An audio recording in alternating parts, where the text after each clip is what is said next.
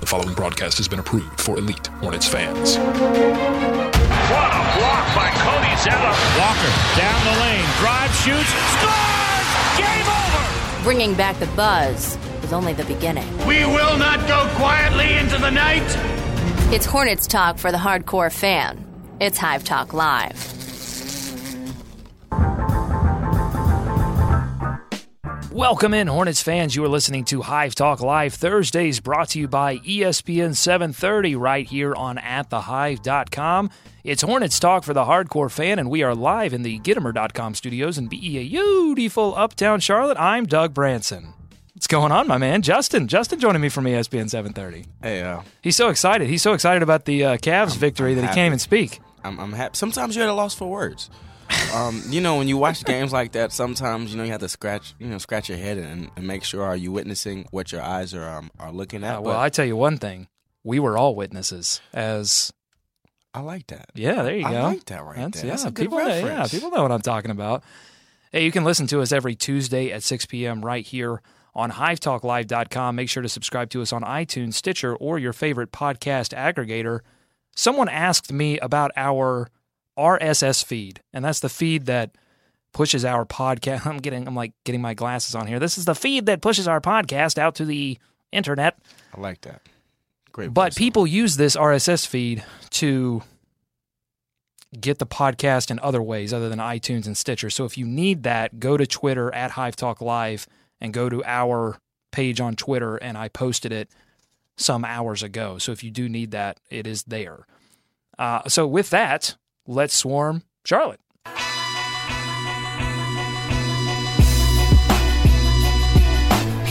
This is a big show. I mean, obviously, we're excited to talk about the Hornets defeating King James, getting that victory that has eluded them, from his Miami days to his Cleveland, number 2 Cleveland days. And they finally get it. It was the first time they have beaten a LeBron-led team since 2010, the Bobcats' playoff year. So, the Hornets, a team named the Hornets, has really never beaten LeBron. So this was huge. It was. For many reasons. Not just, they're the number 1 team in the East. So just take apart the whole significance of beating King James. They beat the number 1 team in the East.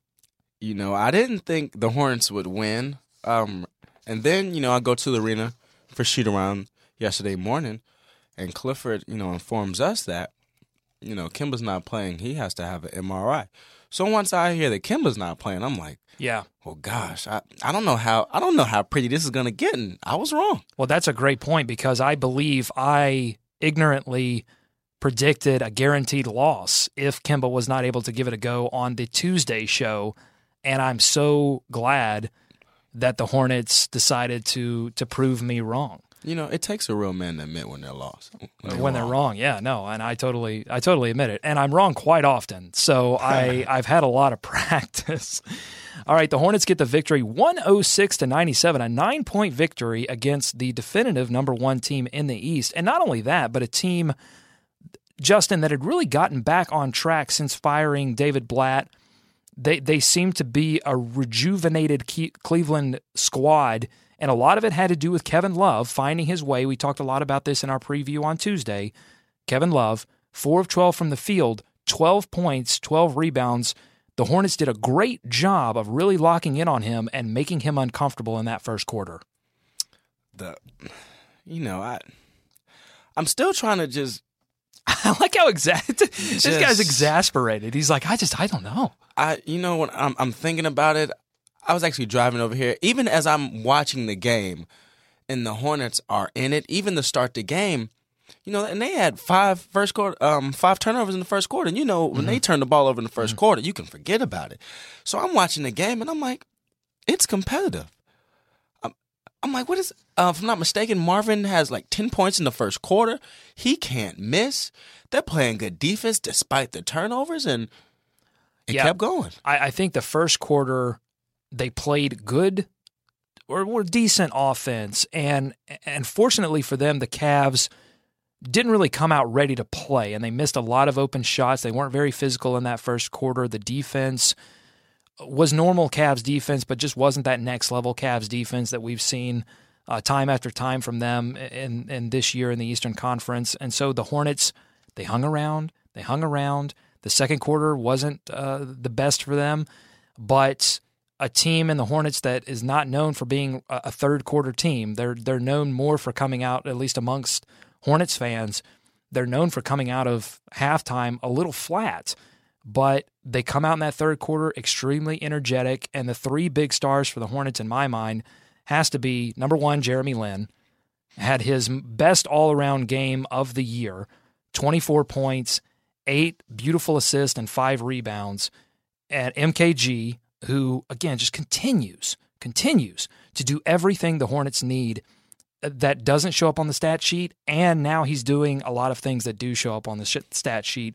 And then Frank Kaminsky, 7 of 8 from the field. My goodness. So would you say we go player by player, or would you say maybe we just kind of just jump in it? I think we should stick with those 3 stars, because I think, you had one and Frank Kaminsky off the bench, and then Jeremy Lin stepping up big, and then again MKG coming back off of injury. I mean, these are 3 important players, but 3 players that I don't know if the Hornets obviously didn't expect to have MKG back. And then you've got Lin, who's a reserve, Frank, who is a reserve, and stepping up in big ways. So let's start with Lin, though. Again, I just said best all-around game. What was most impressive to you about his performance? A lot of people, I guess, who really don't follow the NBA, they take a lot of stabs at Jeremy Lin, but Jeremy Lin, he's a really good basketball player, in my opinion. Every stop in his career, he's been a solid basketball player. And this year, Lin, I think this is definitely the best year he's having. And last night, he did one thing he always that Clifford always raves about. He's always in the paint. Mm-hmm. And when you get in the paint, that draws attention. And when that draws attention, you're able to get others involved. And, we know he can knock down an open jump shot. Mm-hmm. And another thing that he did, what I thought was really important late in the game, is when Cleveland was coming back, and you think, oh my gosh, here comes the collapse. As soon as they would get to the door and thought they were going to open it, Jeremy Lin was right there to close it. And I'm very critical of Jeremy Lin. I usually say if he has to play 33 plus minutes, he's an accident waiting to happen, in the words of Stephen A. Smith. But last night, I was wrong. And he played phenomenal. I think he had 24 points, 8 rebounds, 5 assists, very complete game. And he was one of the main reasons, why Charlotte was able to end that 5-game winning streak last night. Yeah, the 2 free throws, and then the possession where he drove deep into the defense, got just enough past Kyrie Irving, but then was able to stop his momentum. Everyone else could not stop their momentum, and there he was free, and he pulls up and knocks down a little jumper from inside the lane. And those were important moments because the Cavs were starting a late run, and they had gotten it down to a 6-point lead for the Hornets. And that's an elite team, and elite teams are able to make that run in the fourth quarter. You knew it was coming. I think the Hornets knew it was coming, and they had to find a way to counterpunch. And the guy that was able to make that counterpunch was Jeremy Lin, and he did it with his scoring there, but throughout the game he was able to do it with his court vision. And I think the most impressive thing to me in this game, but also the entire season with Jeremy Lin, is his ability to be comfortable with varying roles.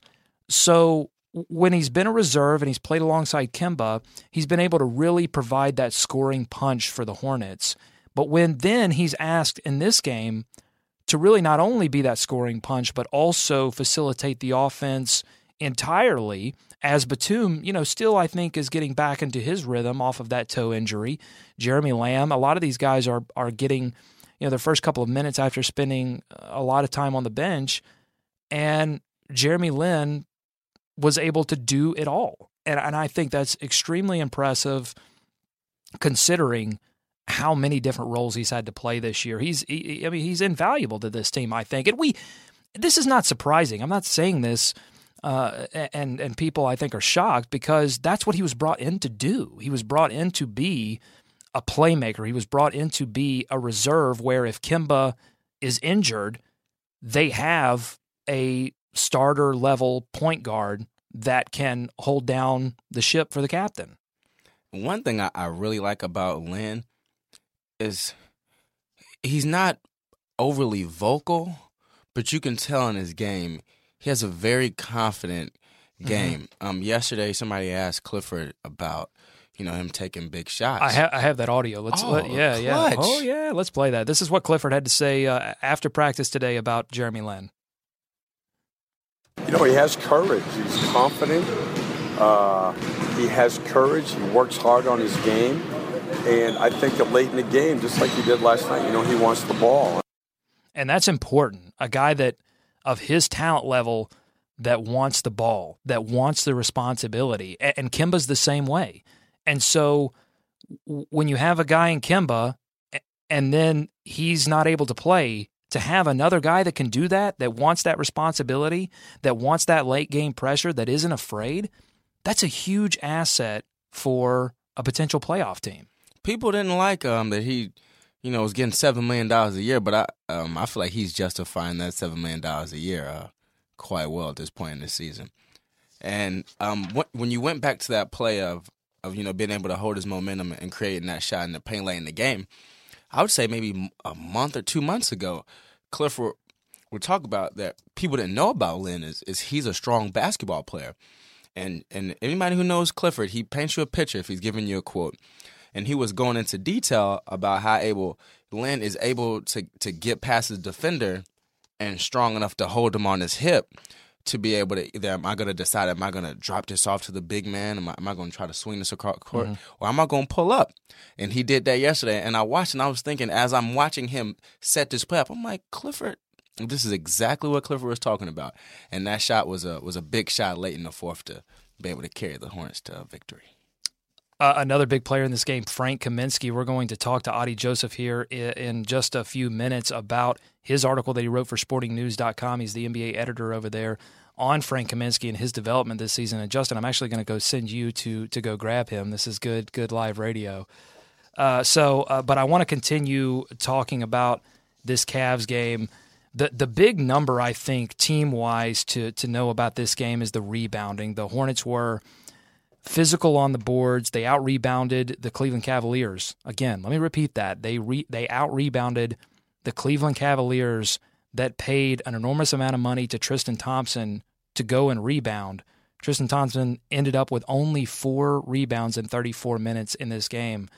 The Hornets out-rebounded the Cleveland Cavaliers 49-28. After the game, LeBron James said that's unacceptable. And honestly, it would, if the shoe were on the other foot, I would say for the Hornets that would be unacceptable, but I would understand because you expect the Cleveland Cavaliers with their size, with their physicality, to come out and out-rebound you. And if they happen to do it significantly, again, that's something that I wouldn't think that it was a good thing for the Hornets, but it would certainly be understandable. But for that to happen to the Cleveland Cavaliers, I think is just a testament to really this entire game. The energy and the focus and the physicality in this game, I think, set this game up as probably the best performance that the Hornets have had all season.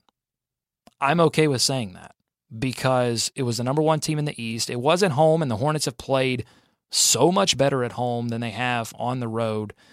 So, had they gotten this victory on the road, it obviously would have been a bigger deal. But just to beat the number one team in the East is amazing. But Cody Zeller and Marvin Williams especially, physical underneath. Marvin Williams really getting after Kevin Love, as we said previously. And Kevin Love has been their igniter in this 6-game stretch since they fired Blatt.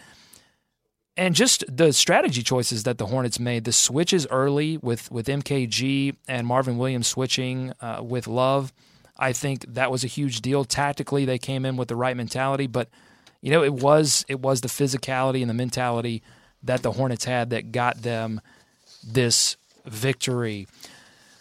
Okay, Justin, we have to talk about this other thing that happened at the Cleveland Cavaliers game. It happened really late in the game, but I think it is worthy of discussion because we've discussed this type of thing before on the show. Again, courtside fans at Time Warner getting a little too involved in the game, and this time, no, these fans did not get a warning this time. So I'm watching the Vine right now, and hopefully our wonderful producer will tweet out the link to this Vine of what happened here. But a courtside fan, LeBron James was trying to take out the ball, and a courtside fan reaches out, I guess, to dap him. He's got a closed fist wanting to dap there, and he touched LeBron James's arm, and the ref sees it, blows the whistle, and they immediately threw these guys out, Justin. I can't deal with this. I'm unapologetic for our fans in this situation. I was unapologetic in the first situation when you had the fan getting into it with Kevin Durant. I just think like you are not part of the game. You are a spectator, and it's a privilege to be that close to the game, and you just can't touch. Look, there's no touching. That's even worse. You know what? As the saying goes, you can't touch in a strip club, so I guess you can't. Well, that is you can't touch these professional athletes. These are entertainers. And this is what I'm thinking. If your buddies, if I'm paying $2,500 to $4,000 a seat, and I'm sitting courtside for LeBron, it's down to the last 2 minutes or so in the game. If I'm close enough to touch LeBron, let's think I'm gonna get thrown out. The game's basically over, and I get to touch LeBron. I'm gonna tap him. If I can tap LeBron, I have nothing. I can say I physically tap LeBron James. That guy has a memory that'll last a lifetime. These guys might have gotten a ban that lasted a lifetime, and I hope they did because to me this is unacceptable. But I do agree with, I don't think you should do it. But I'm just thinking, if I've had a few beers, maybe a few whiskeys. I'm courtside and I see LeBron, You're speaking heavily hypothetically. I've had some good, I touched Kobe one time, ill-advised as a high schooler. Okay, it worked out and he gave me a wristband. Okay, great moment, right? Listen, you can't... Oh my God! Great moment. I have to listen. Forget. I'm bringing in Adi Joseph for this conversation because I think this is too important. Adi, welcome back into the studio. Hey guys. Hey. So we're talking about this situation with a fan. I just think again, it's trying to get a little serious about this. Like, you can't be a part of the game. You can't because. This is about people pay to watch the spectator. The people pay to watch the performers. They do not pay to watch the spectators. And this LeBron James is not your buddy. He is not going to he's not going to dap you up. He's not going to dap you back. This is I don't care if alcohol was involved. Like, that's not the point. Like, this is insane. Yeah, and I think if you want to dap him up after he makes a shot and he's going back, that's different. This is perfect. Put your hand out, let him make the decision. Right. And his body, his choice. I also just hope that Justin never gets courtside seats. Yeah, good Lord. I wouldn't do it. He was speaking heavily hypothetically. I wouldn't do it, but I understand their rationale. I don't think there's any rationale. I don't think there's any reason here because you're assuming, and you bring up a great point, Adi. There's some context here. If he's a Cavaliers fan and the Cavs are up 15, there's some context. But if you're a Hornets fan trying to dap LeBron James when they're down almost double digits at this point, oh my God, this I don't think I get more. It's something LeBron hasn't dealt with. That's the other thing. Well, he didn't react, and that's a good point. Like, LeBron deals with this all the time, but I just think that like fans, I don't really expect fans to be better than this, but I just wish. You just don't. It just doesn't make any sense. It's not going to dap you back. You're not going to get backstage passes to the concert. Drink responsibly, people. I might get a wristband, though, apparently. Maybe one time. Well, check it out. Let us know what you think at Hive Talk Live. Let's get back to the game, though. Frank Kaminsky, 7 of 8 from the field. Just had himself a time, especially underneath the rim. 12 points. And then 6 rebounds. He was part of that 49-28 rebounding advantage. And we have Adi Joseph. He's the NBA editor for Sporting News here. And you wrote a great article on Frank Kaminsky, and the title of the article is Frank Kaminsky is the NBA's most unique rookie. Now, Adi, unique can sometimes be a backhanded compliment, but I know you didn't mean it that way, right? I meant it as what it is. It's he's a very interesting player, a very interesting person. I really like him as a person. I think that he has potential, but he's going to need to do what he did last night. Going to need to do that more often than what he had been doing for a lot of the second half of January, because he had been struggling quite a bit before this month began. Yeah, and what were some of the things that were leading to that struggle in your mind? Well, first of all, he's, with all those injuries, he became the guy on the second unit, and he's not ready to be the guy at any time in a basketball game. And I don't think that consistently having him touch the ball at the top of the key like they were doing, I think that puts him in the position where he has to make a lot of decisions, and he's a very smart player, but that's a lot to ask of a rookie, and yeah. He is a rookie. He may be half a season in.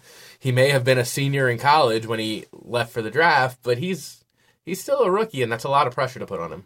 Yeah, well, I think that there's an argument that fans would make, and probably fans that weren't a fan of him being drafted, and they would say, wait a minute, he played 4 years of college. The big sell on this guy was that he was experienced, ready to come in and play now. So why are you telling me that it wasn't good for him to be the man on the second unit? Well, and I think that that's certainly part of it, and he's 3 years older than Justice Winslow and 3 years older than Devin Booker, more than 3 years older than Devin Booker. So those are the two guys that a lot of Hornets fans wanted them to take. Certainly, they were the guys that I think a lot of people expected them to take. And the best thing that I can say is, yes, Devin Booker is tearing it up right now, but the Suns aren't winning. I wouldn't put as much stock into what his numbers are lately. I'd say Kaminsky is the type of guy who will one day be a very good role player. Even at his best, I don't know that he's ever going to be the guy who gets the ball all the time, hopefully against second units, but probably not in a starting situation. So you're throwing him into a pretty complicated situation with a bunch of guys, like, with no offense to them, Brian Roberts and Troy Daniels, who were not expecting to play as much as they have had to lately. Adi Joseph, NBA editor for SportingNews.com, joining us here, talking about his article. You can read it on SportingNews.com. Frank Kaminsky is the NBA's most unique rookie. So he's had an interesting development cycle in the NBA so far, just because of the various injuries the Hornets have sustained. He like we talked about, Jeremy Lin has had to play a variety of different roles and with different playing groups. How do you talk to the staff and you talk to his teammates about Frank's development? How do they view that so far this season? It's there's not a single person who's around him who's not really, really excited about his skills and what he brings to the table and his professionalism and even his sense of humor. I think several players called him the funniest guy on the team. And, I think what we're going to see with him and what we have seen, another thing that's going to really help him is the last couple weeks, they've had to play a bunch without Cody Zeller, Al Jefferson. Those are the two guys who we can really contrast as big men. He's been playing a lot with Spencer Hawes and Marvin Williams, who are trying to do similar things to him. So I think you'll see a better contrast now that he can play with Cody, and at some point, whenever he's back, Al. They'll help set off what he does as more unique. I've noticed, and we've sort of discussed this idea, is Frank Kaminsky's shooting hitting the rookie wall, because we've seen him struggle a little bit with that three-point shot. But he's been very successful underneath the rim, and so that makes you question, well, maybe he's not hitting any kind of mythical rookie wall. What do you think has led to his success underneath the rim over the past few weeks? He's 7 foot. I like well, that. Well, Doug, listen, he's tall. He's closer to the baskets. Let me break out my physics book here. But he's crafty too. He played point guard for a lot of his high school time. at least early in high school. Because he had like a big growth spurt, right? He played a little in high point school, guard. and then I believe he was probably like 6'10" when he came to Wisconsin. Now he's 7 foot. So he's definitely grown a lot. The best way to put it is he has a very old school guard style of game that he applies to being a 7-footer, and it's very interesting to watch. Stuff that you just don't expect a 7-footer to even try to do, he'll do. And sometimes he accomplishes it. But I think the big thing across all of the types of shots he's taken is Steve Clifford is, every time you ask him about Frank, he says the same thing. Once he gets stronger. And some of the shots that he takes and misses and has missed lately are shots that when he's 3 years into his NBA career, he'll make. So it's good for him to try to, from a developmental standpoint, it's good that he's even trying these things because he's trying a lot.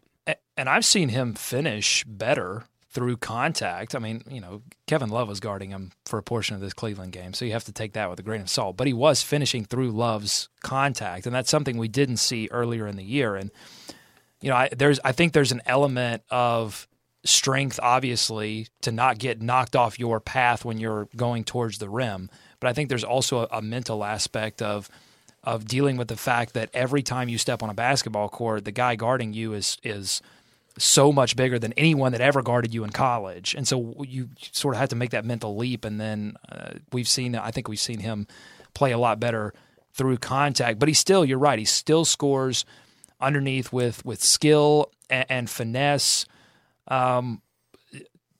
Strength is a significant issue for sure, but how is he adjusting his style of play, do you think, in his 4 years of college to now being a rookie in the NBA? Is there any adjustment there from has he said anything, or do you see anything?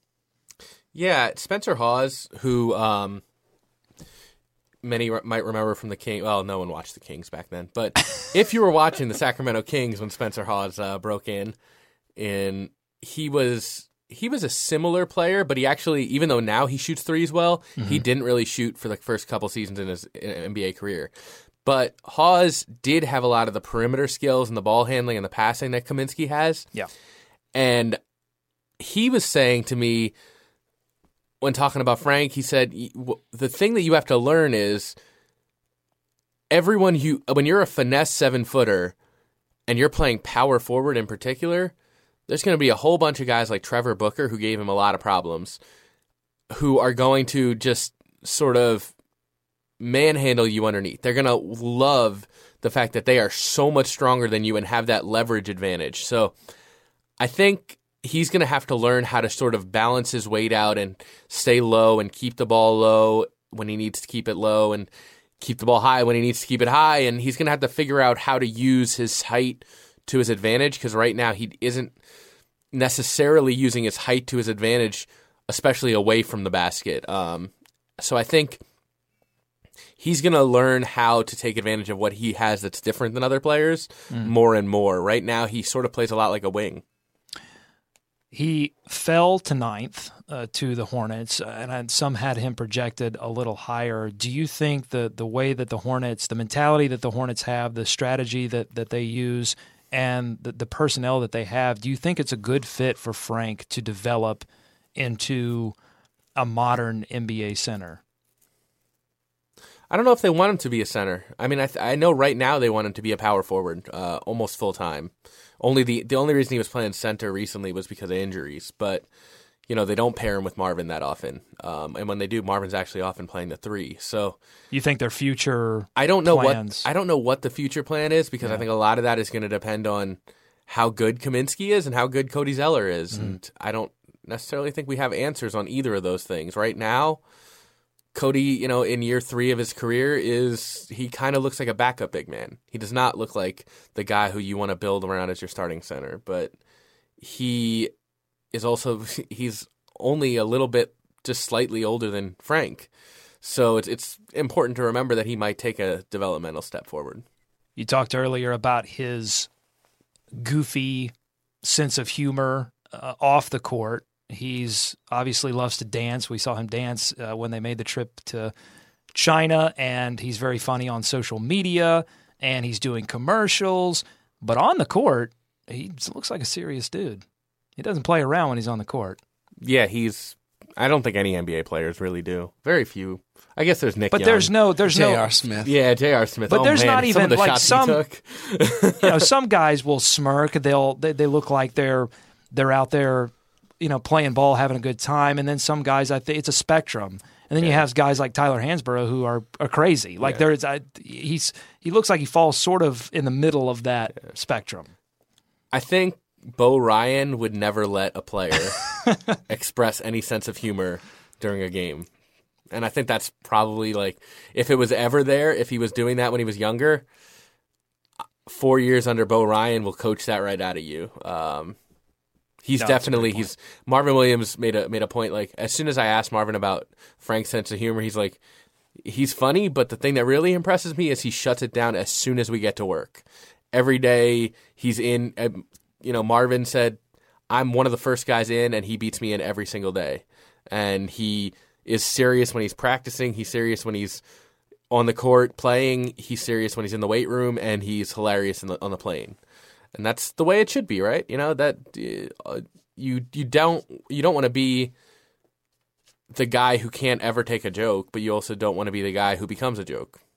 Well, I think it's refreshing to see him have like a confidence and a focus out there, and putting those two things together, I think, are good indicators of future success. So I think that's a good thing as well. So what's the one thing that you think, just watching Kaminsky play, that he has to focus on other than obviously bulking up to go from most unique rookie to one of the best sophomores in the NBA? I think he needs to work on sliding into the corner and catching the ball and shooting quickly. He doesn't have a very fast release. He needs to work on being a complementary player because he's been a star for the last 2 years. And even, like I said, when he's playing in that second unit, he often comes across as a star. He looks more comfortable when the ball's in his hands. That's not the ideal stretch four. The ideal stretch four is a guy who catches the ball in the corner, pops up a shot, and makes it. And that's not to say that he should ever lose the unique things that he does. Mm-hmm. It's just to say he needs to work on when Kemba and Nick and MKG and Al are the other four guys on the court.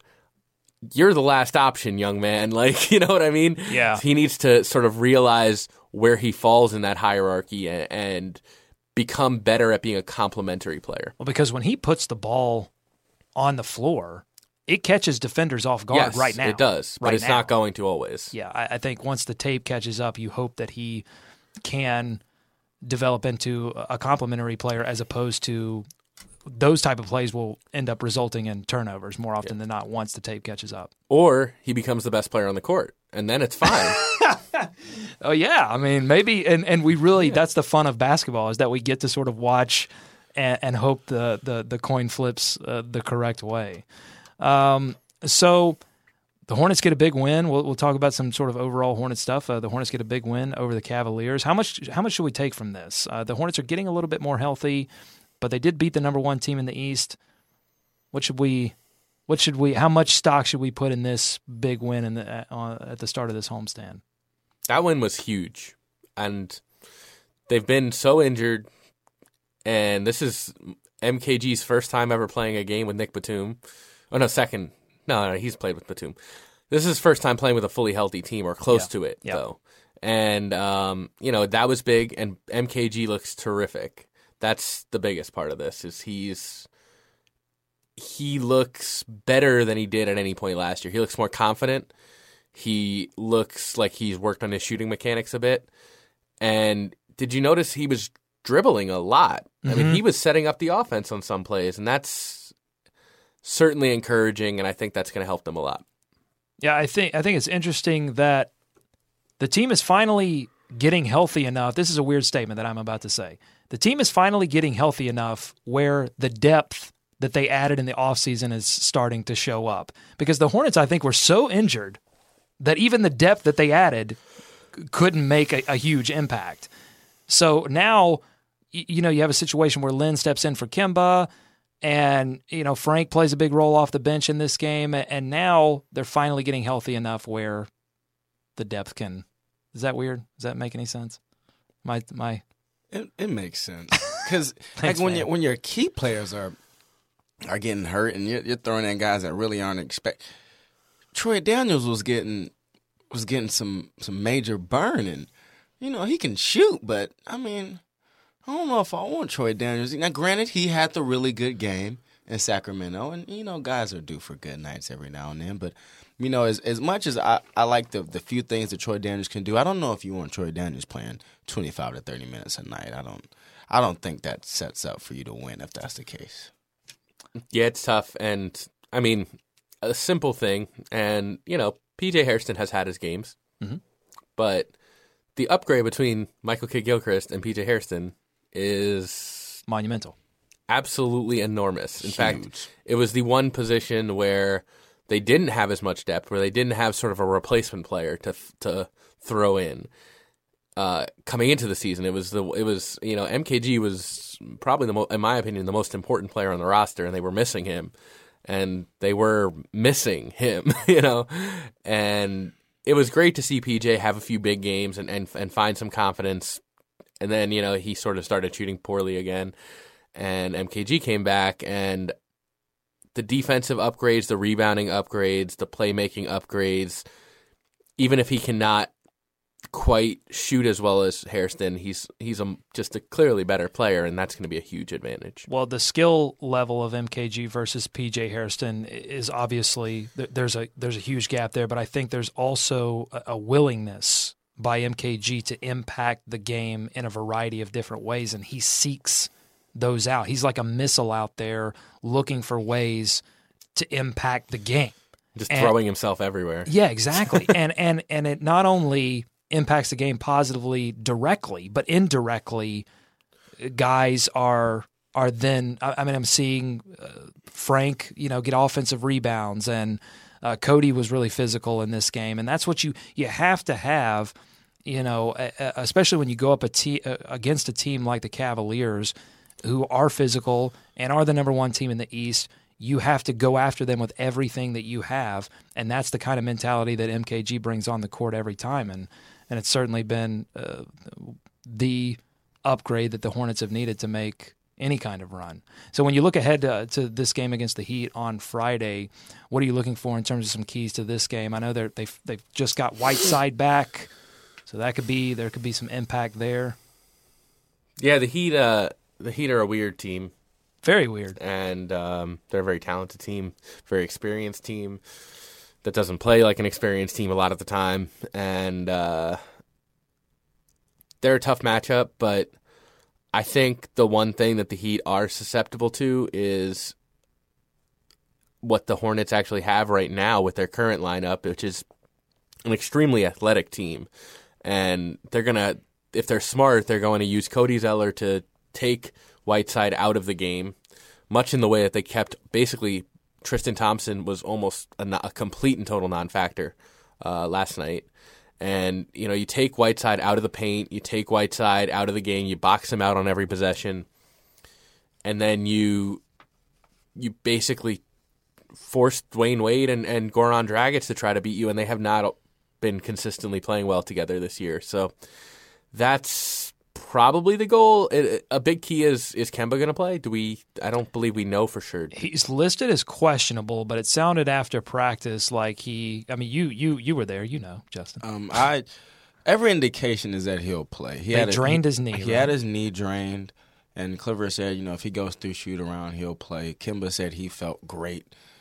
He's going to play. So barring any setbacks, there's a 99.99% chance that Kemba plays. And it goes back to what we said, and I don't know if you get this indication, but we talked about this on Tuesday. I think that Clifford, at the end of the day, trusts his players to know their bodies, and if they say, look, I can play, then he's going to let them play. And, sometimes it can bite you with like Batum getting re-injured, but I think for the most part, it's good to have a coach that trusts the players, knowing their own body and whether they want to play or not. It felt like Lynn had that ankle injury in, I think, late December, and he missed like one game. and he was listed as questionable a couple times, and he wasn't playing his best at that stretch, and it sort of felt like he might have been playing through something he maybe shouldn't have played through. But now last night he was probably his best game as a Hornet from an overall perspective in terms of, especially in the second half. He was really controlling the game, and that was important and impressive to see. Adi, always good to have you, my friend. How is it? One sort of non-Hornets question. You're obviously sort of on the national beat for Sporting News, but how is it to be in Charlotte when basically everyone local has evacuated for Santa Clara and the Panthers? Is it any different? Just hanging around, being involved in the sports world? I think I was surprised last night. There were a decent number of people there covering the Hornets. Their locker room is pretty crowded, and certainly, for the Charlotte Observer, it's crucial to send everyone out there for the Panthers and the Super Bowl. It's the Super Bowl. Yeah, you don't get to do this. I hear it's a big often. deal. So I've worked for local newspapers before, and I understand that mentality. But I think the NBA is the NBA, and this is one heck of a homestand, 4-game homestand from high-profile teams. So. Yeah, I think it would be interesting to see the impact of this game had it not been the week before the Carolina Panthers compete in the Super Bowl. I just think it would have had. There were a lot of people there last night. It was packed. No. I'm talking just on the. I think everyone did a great job of reporting the game. I'm saying the impact that it would have on Charlotte sports. I'm talking even like the arena though. Had a lot of Hornets fans. They booed LeBron. Remember, there was a guy who got put on Dance Cam or Emoji Cam. A new addition, by the way. Yeah, Emoji Cam, where you have to act out an emoji. Right. And he was wearing a Cavs jersey, and the whole crowd booed him. Yeah. And I was like, there are that many Hornets fans here? Like, I figured half the crowd would just be LeBron fans. But there were a lot of Hornets fans, and then they put the poop emoji on as soon as they brought that guy on, and that was funny. It's classic. When LeBron was on the Heat, I'm a conspiracy theorist, though. Different story. I wonder if that guy was really a Cavs fan. I've been behind the scenes. I don't know. Maybe it was. Maybe they were being real. Hey, people like LeBron out here.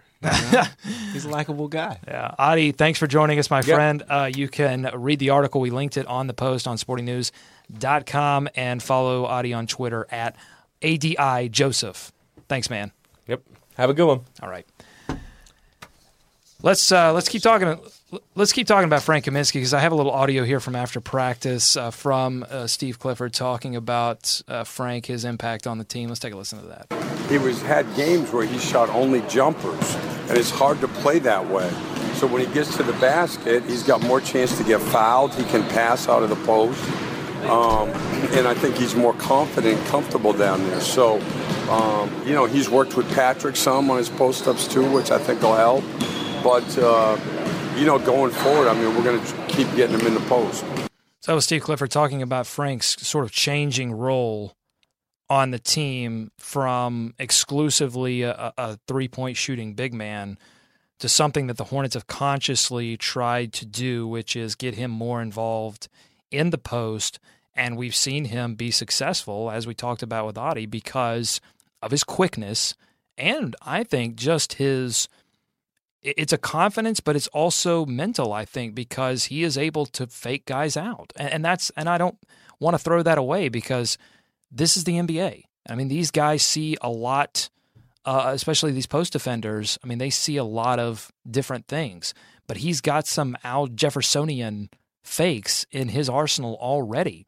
And I think even if the tape catches up to Frank, there's a certain special element to the way he can dip and dive and move and anticipate what his defender is going to do. And I think that may sustain him through whatever slumps are going to come. My tone is slightly different than Addy's when it comes to Frank. I really like his skill set, and there's something about him is he really wants to be good. I remember, I believe it was like the first or second day of training camp, and Clifford was telling the story that Kaminsky came to ask him about one of their defensive looks that that they weren't going to implement to about this point in the season. And when you have somebody that's doing their homework that much, it shows. I know whether it's a shoot-around or a practice, Kaminsky is usually the last person to leave the floor. I'm sure he's aware of his flaws and needing to add strength, and that's going to come. Clifford also touched on, he's gotten better. He's done some hip workouts to give some strength when he's in the post and improve his lateral quickness, and also in his upper body, because he's a very confident guy. When you talk to him, when he's speaking, he speaks with conviction. And earlier in the year, people were asking, Clifford, can we get? Are there any things we're going to get him in the paint? And Clifford said, I just haven't found a way to get him down there. And now, Clifford has found some ways to get him down there. They're running plays for him, and that's big. Do I know if Frank Kaminsky is going to be a superstar? I don't know, but do I think he'll be? I think he'll be slightly better than the role player, if not significantly better than the role player, because he has a few intangibles that I really feel like are going to help him succeed in this league. Let us know what you think, as always, on Twitter at Hive Talk Live. Let's talk about Friday. Hornets going up against the Miami Heat. We talked a little bit about this with Adi Joseph. First, a little injury update. Walker, again, questionable for this game. He had some left knee soreness. He had that knee drained, it appears. If he's good for shoot-around, he could play in this game. Al Jefferson still out. But, by God, this team's almost healthy. Like the Hornets are getting there. They're very close to being fully healthy. They're almost there. And what I think is really special about these upcoming games is, I don't know if I'm going to get the order right, but it's Miami.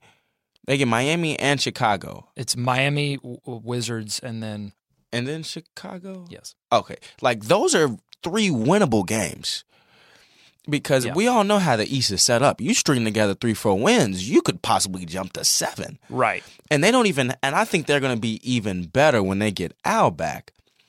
So I think they're at this point now where, they have some winnable games on the roster. Confidence is building. And one thing I wanted to say about MKG last night is he's also a guy that he has his energy is infectious. There was a series late in the game where where Cleveland was making a charge, and he made like 2 or 3 hustle plays that when you saw him making those hustle plays, it got the crowd into it. It threw a little toughness into Spencer Hawes and him getting physical and inserting his presence against a smaller J.R. Smith. It shows that, at the start of the season, people felt that this Hornets team was a playoff team. Granted, they've had those injuries, but now I don't want to get too ahead of themselves, because they can have a good win and come out here and turn the ball over 8 times in the first quarter and lose by 15. Those games have happened multiple times, but at home, they're hard to beat, and they have some winnable games that I think can really generate some excitement and hopefully get this team trending in the right direction if they can stay healthy. And the Miami Heat are in the midst of a road trip. They're missing Tyler Johnson, who played a key reserve role off the bench at point guard. He just had successful shoulder surgery, but they'll miss him for a while. This is also a Buzz City night, so they'll have the black jerseys on, and they're honoring former Hornet Alonzo Mourning, who was inducted to the Hall of Fame in 2014. Spent 3 seasons with the Charlotte Hornets. He averaged 21 points, 10 rebounds, 3.2 blocks in 35 minutes per game. Mourning is the all-time leader in Charlotte NBA history in both blocks and blocks per game, and he ranks 2nd in points per game and 2nd in rebounds per game. So he's all over the Charlotte Hornets record books, despite only being in Charlotte for 3 seasons. He also owns one of the most iconic Hornets history moments ever, in my opinion, and that's, of course, his 20-foot shot to beat Boston in Game 4 in 1993. That was the game winner. That was the series winner. It was the Hornets' first playoff series victory. So I had someone say that they were a little conflicted about honoring Alonzo in this way because he only spent 3 seasons in Charlotte, didn't spend anywhere close to his career. In fact, his Hall of Fame status really lies a lot with his time in Miami, who will be visiting on that night. So that makes sense that it's Alonzo Mourning night. But what are your feelings on it? Do you think that it's okay to honor him in this way, even though he only spent 3 seasons? I do, simply because, one, he was really good, and two, the Hornets were fresh. You had him, Larry, Muggsy. You know, he was a part of the face of this team. Mm-hmm. And granted, he didn't spend a lot of years here. There's still people with the teal Alonzo Mourning jersey. Granted, I've never been a Hornet supporter. I'm a Lakers fan, but my mom he touched Kobe, folks. We already know that. You know, that's a magical story, people, for another day. But I do have the teal Alonzo Mourning jersey, and I feel like there'll definitely be some people out there excited to see Zoe because his time in Charlotte was short. But people did enjoy his 3 years. I think I'm totally okay with it because he was one of this franchise's first big stars. And, again, he owns that iconic Hornets moment. And I don't think any franchise, unless you have 50, 60 years of history, can forget the first playoff series victory. It's a seminal moment for a franchise. It puts you on the map as a legitimate NBA franchise. And so I think that Alonzo Mourning night will be an exciting one. And of course, again, they get to wear the black jerseys, and anytime they get to do that, I enjoy watching. Last time the Hornets played the Heat, it was in Charlotte, and the Hornets won big, 99-81. Batum notched a triple-double, the only triple-double the Hornets have had this season. 10 points, 11 rebounds, 11 assists. Marvin and Kemba both notching 18 apiece. And I'll say this about Marvin Williams. He had a little bit of a dip in his play. He did. But he has come on strong these past games and couldn't have picked a better time because the Hornets have been injured. Definitely go check out Russell Varner's article on At the Hive profiling Marvin Williams, who leads. It's the only player in the league. This is a great stat. The only player in the league that leads his team in blocks and 3-point shooting percentage. So that's a pretty good stat. Rim protect and we've somewhat mentioned it, but probably haven't mentioned it enough. How Marvin Williams. This was not a given. This is a surprise. Marvin Williams' rim protection has made up for the fact that the Hornets let Bismack Biyombo hit the road. Because rim protection was going to be an issue, and certainly the Hornets aren't the best at protecting the rim in the block sense.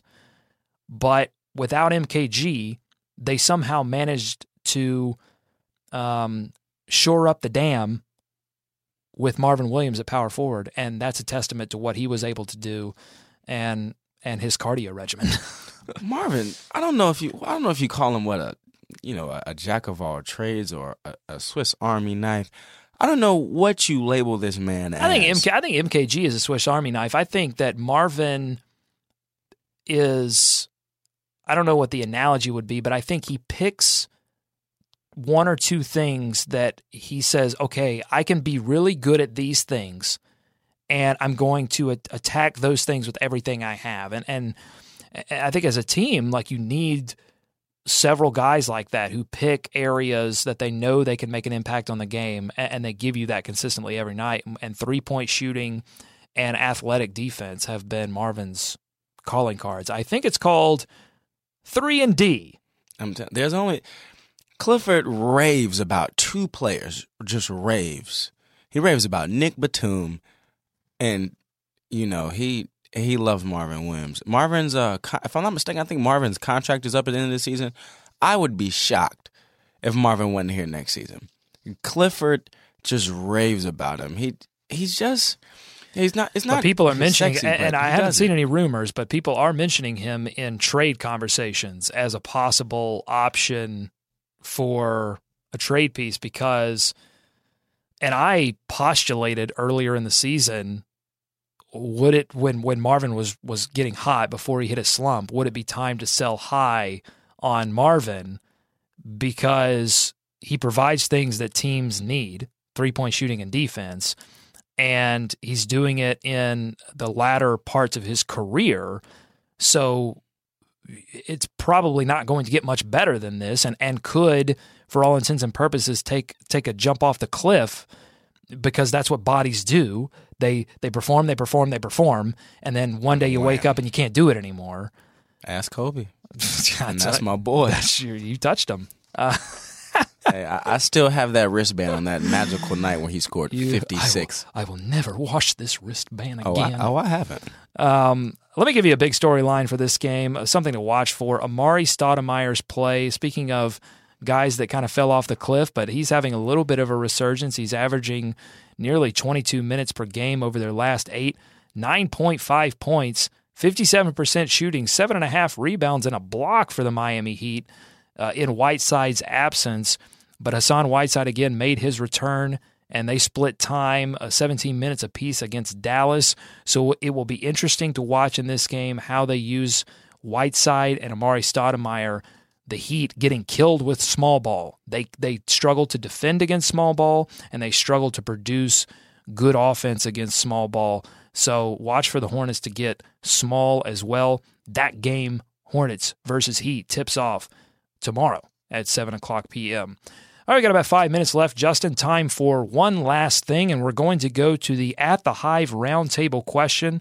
We do these once a week on At the Hive. We ask one question, and the writers will get together and answer that question, and occasionally they knock on our door and they ask us to discuss it. The question this week is, and I love this question, who would you put in the All-Star Weekend festivities, a Hornet? Which Hornet would you put in the All-Star Weekend festivities if you could, and which event would it be? Justin, which Hornet would you put in an All-Star? So we're talking about three-point shooting, we're talking about dunk contest, we're talking about celebrity All-Star game, who knows if you want to put them there, or the shooting. No, they got rid of the shooting challenge, the skills challenge. Who do you got? I'm putting Kemba Walker in the skills challenge. That's a good one. That's a popular one, I think. There are a lot of good guards in it, too. And yeah. That could be like somewhat of a coming out party for him nationally. I think that's a good, realistic option. I love that. I'm also going to stick with the skills challenge, and I'm going to go with Tyler Hansbrough. I would really like to hear your rationale behind this. Because look, I'm half serious about this because I think that these skills challenge and they keep sort of switching these things out. We had the Shooting Stars challenge, and then we had horse. And some of these auxiliary events need some entertainment value. And I want to see Tyler Hansbrough pull all the tricks out. And he would give it 110%. And he might even, one of those things that they pass the ball through, he might like break that in half. I want to see him just go full ham on the skills competition, see what he can do. He might foul. I don't think we've ever had a foul in a skills competition. I'm pretty sure he would commit some kind of foul because they all race together to hit that layup. I'm pretty sure he would foul in that situation. We could have a first in the skills challenge. Say it with me, folks. Tyler Hansbrough, skills challenge. Let's make this happen. That would be hilarious, though. I really think that. Charlotte, 2017, Tyler Hansbrough, if he's still here. That would be hilarious. I think that would put people close to the verge of tears. Because he would be serious, too. No, I think there's that element, and I think he's a popular player. This really wouldn't work in Toronto so much, but it wouldn't play there. But it would certainly play in Charlotte. There would be a huge ovation for this guy. And again, I just think he plays with everything that he does. He commits to it 1,000,000%. And I can't imagine who I would rather watch in any kind of challenge. I would watch Tyler Hansbrough compete in a pie eating contest. So I would certainly watch him perform in the challenge. And I would love to see Frank in the celebrity game, because I think Frank, it would give him a chance, because we talked about it early in the show. He's very serious on the basketball court when he's, in an NBA game, because that's the kind of mentality he has. He wants to win. He's got a desire and a focus that's what makes him a successful player. But he's also a goofy guy, and I would love to see him mix it up with coached by Kevin Hart, mix it up with some of these celebrities. Hey, I play with Muggsy. I have a guy for you. Okay, give it to me. I'm putting Jordan in the celebrity game.